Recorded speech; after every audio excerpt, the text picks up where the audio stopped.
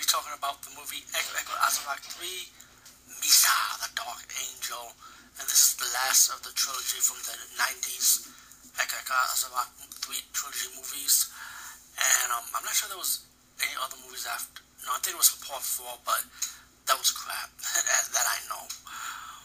But, Azarak 3, right, it begins with a dead body, and Misa and her uncle have to investigate what this body is. Find out there's a law from another dimension.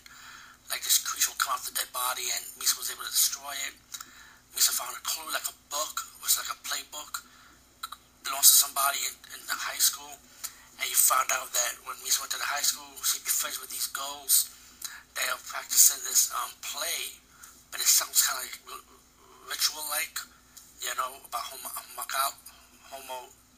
homonucleus. I can't even say the name right, but you know when you create a human out of nothing, like from a Metal Alchemist, for example, homoculus, something like that.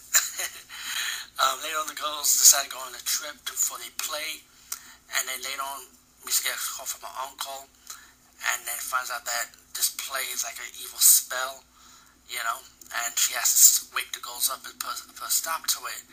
But when Misa stopped it, they went to another dimension, like an alternate dimension from when the school they went to was like burnt down, you know, and they have to survive against these zombies.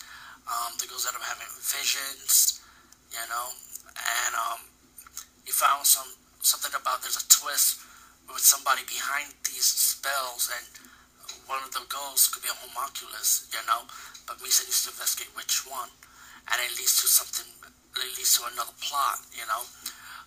It does have a good twist to it, as Misa figure out what's really going on or who is who, but this one was alright, you know. There's good supernatural elements, the old school horror special effects, you know, and this was a decent watch, to be honest with you. When I first seen it, I thought it was the greatest thing on earth, but to be honest, if you're into supernatural, if you're into the Azarak universe, then you guys know what I'm talking about. But I thought this was alright, you know, not bad, but alright. But out of the 3 movies, I like the first one much more, you know.